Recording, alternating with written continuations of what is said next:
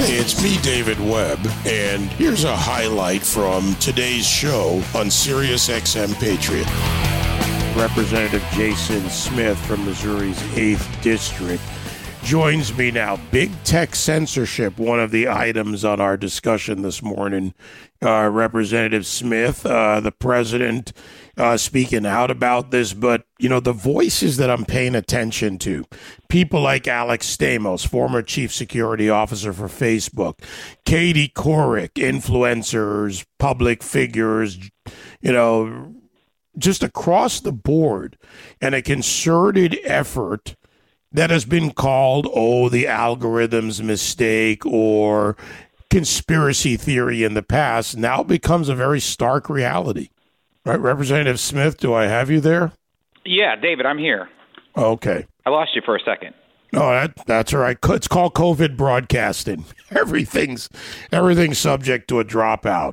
Exactly. But to you on the point of tech censorship and where we see it today, we were told, in short, that this was conspiracy years ago when my Facebook went from about 1.6, 1.9 million interactions to 10,000. Oh, no, it's an algorithm, but people write these algorithms. Now we have outward contempt and outward actions and clear actions by big tech across the board to silence the right. And to that, how do you respond? They try to say that whether it was banning Donald Trump from Twitter and the other social media platforms, that they did it out of the result of, the worry of violence. It has everything to do with them just silencing the speech that they don't like. The other side is they try to claim to be all about diversity. But clearly diversity of thought or diversity of ideas is something that they cannot handle. And so they try to cancel every aspect of a conservative's way to communicate, whether it's on social media or even you have some folks on cable news trying to get rid of conservative media outlets on the news.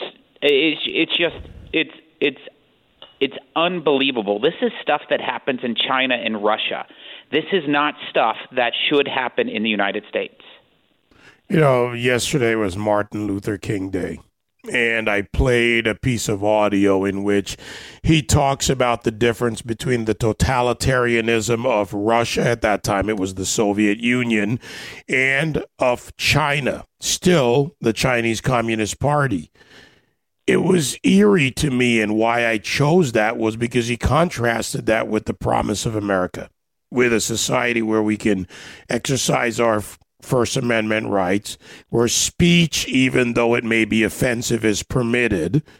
And we have proven that. We have upheld the Constitution even when it's been offensive to many in this country. This effort requires a different response, and I think it's up to you and your fellow congressional representatives. But with the Democrats in charge, should we expect any action on big tech monopolistic behavior? Like you said, the Democrats control all, as of tomorrow afternoon, they will control all areas of government, the White House, the House, and Senate. We, as conservatives, have to use every available tool in the toolbox. And you got to think about it. The Democrats have majorities in the House and Senate, but they are razor-thin majorities. There's 50-50 split in the United States Senate. We have Speaker Pelosi has one of the smallest majorities in the history for decades. We have to work with our folks on the other side to help stop them. But even in the United States Senate, unless Chuck Schumer decides to eliminate the filibuster, Republican senators can rise up to help stop some of this crazy stuff and hopefully help do reforms to 230, to Section 230, and also to address the monopolies that clearly are out there with big tech. Whether it's big tech trying to destroy a company like Parler, where they all joined up. I mean, this needs to be looked into by the Justice Department, because they are monopolies. Well, call it my skepticism and the fact that I did some legwork and over the past week, and certainly since what happened last Wednesday, I have a lot of contacts in lobbying firms, and I spoke to several insiders, as I like to say, the people who know where the bodies are buried in Washington. And I've done this in the past with the Zuckerberg testimonies and the various big tech executives that have been brought up there. And it's always the same play. They're spending a lot of money on lobbying firms in Washington to not only go to Democrats and Republicans in the House and the Senate, but also to the regulatory bodies and regulatory chiefs. And they have same conversation I just had, lining up to protect their interests.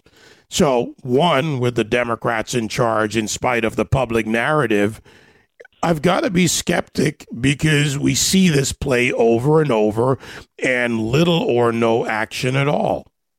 I'm really concerned. Just look at all the hires that the Biden administration is doing from big tech. It's like that's the majority of his future employees. And even when you look at like the censorship that's going on from Twitter, I mean, folks that are involved in the communication side of Twitter are former press secretaries for Senator Harris. I mean, it just doesn't smell right. They are lining it up with all the people in their cabinet, within government, within important positions within government that are right aligned with big tech. I mean, this isn't an easy battle, but I mean, when you're fighting for the American people, because this censorship and this cancel culture isn't about Donald Trump. It's about conservatives. It's about our freedoms and our way of life, and we have to do everything we can to keep pushing back on it. And the people's on our side. It's not the elitist politicians that's controlling Washington, D.C. It's the people. But how do we get action? See, this is my concern. Again, my concern, my reality, my skepticism of this is, will there be any action? Even during the Trump years, they were effective in fighting back against this. Mark Zuckerberg literally told President Trump, as he told me this at one time, and it was true by the analytics, that Trump was the number one reference on Facebook. That says a lot about what he cares about, what Zuckerberg cares about.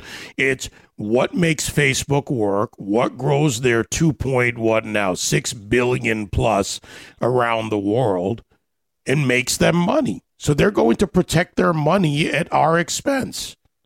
We're definitely in a tough time where it's the average Joe versus the corporate elites, and the way that you win is you just keep pushing. You can't give up. You have to be like the Energizer Bunny. I mean, there's all different tools out there to try to help stop these progressive items that are being pushed by Biden, by Bernie, AOC, Pelosi, and Schumer.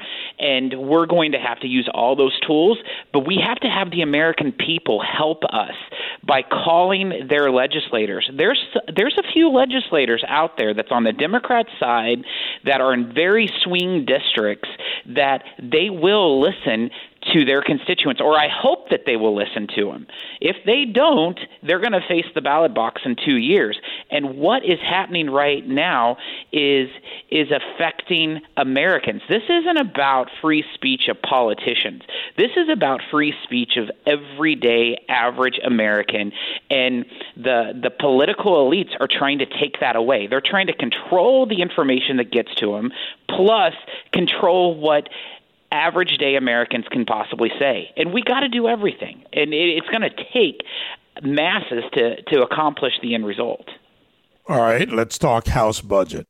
You're the ranking member, and the Democrats control that. And we hear a lot from the incoming administration about borrowing and spending egregious amounts in even what are supposed to be aid bills. And we'll put aside the debate over the type of bills and the lack of regular order in Washington. What should we expect out of the Democrats and Chairman Yarmuth now in charge of this? Well, let's just look at what the proposal that Biden just did in the last couple days. This is his first mega proposal, which is $1.9 trillion.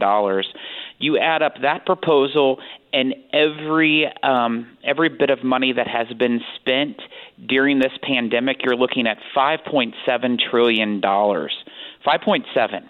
You divide that by how many Americans we have in this country, and that's over $17,000 per American has been spent in the last year on this pandemic. I would ask you, David, have you got $17,000? Has your listeners got $17,000 from the federal government in this process? No, they got a $600 check and then a $1,200 check. Think about that, $17,000. That's the debt that every American will have if this $1.9 trillion package comes forward under the Biden administration. If you count that, plus all the other money that's been spent, we have a true spending problem. We have said that.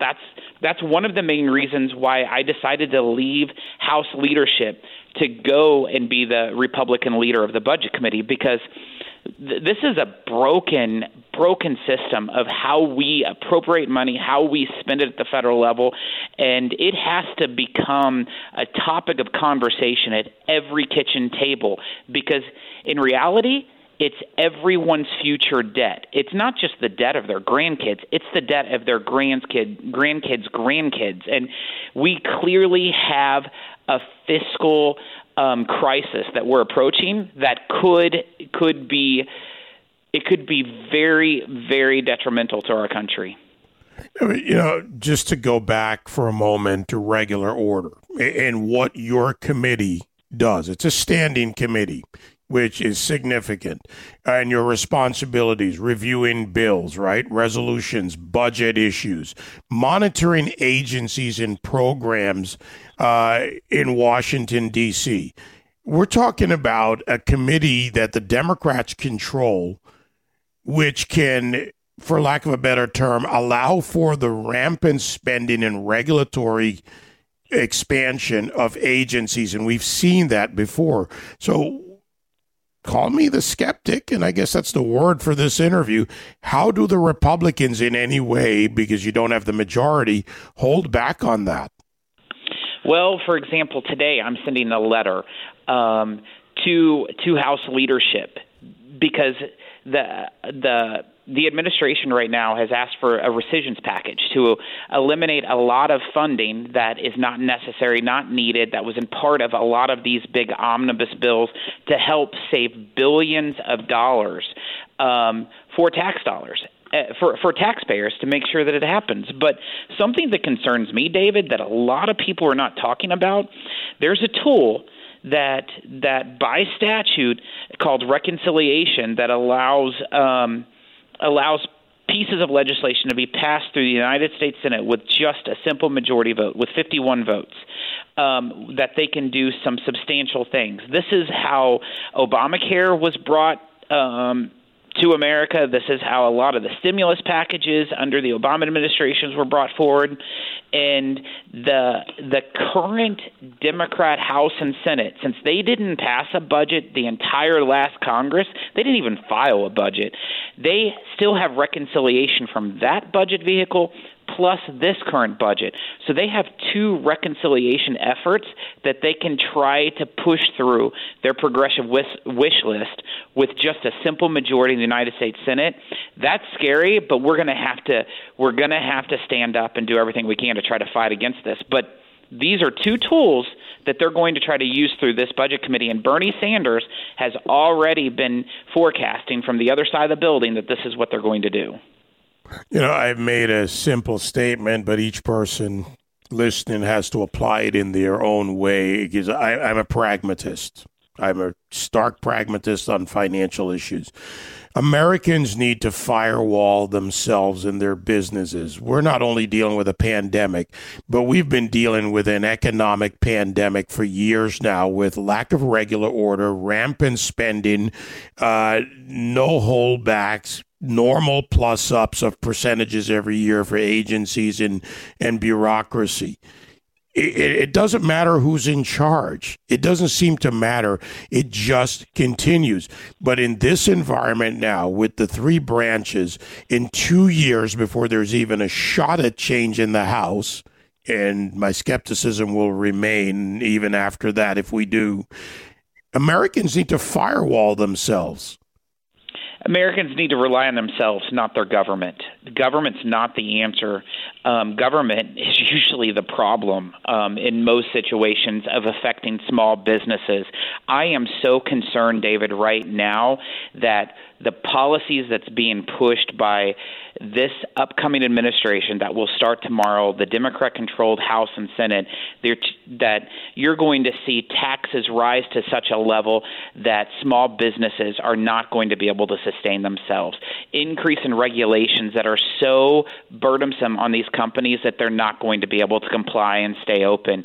Ultimately, destroying our economy and causing a lot of folks to be without a job and without a paycheck. I am extremely concerned about this. This is what they're claiming to do. This is what they campaigned on doing, and this is what they're going to try to implement. Well, good luck to us all. I'll leave it with that for now, but you and I should plan on a lot more of these conversations as bills and proposals come into the committee, because what comes out of there matters to everyone listening in so many ways. Representative Smith, pleasure to have you on. Thank you. David, good to be with you. You can join me live on The David Webb Show Monday to Friday, 9 to noon East on SiriusXM Patriot 125.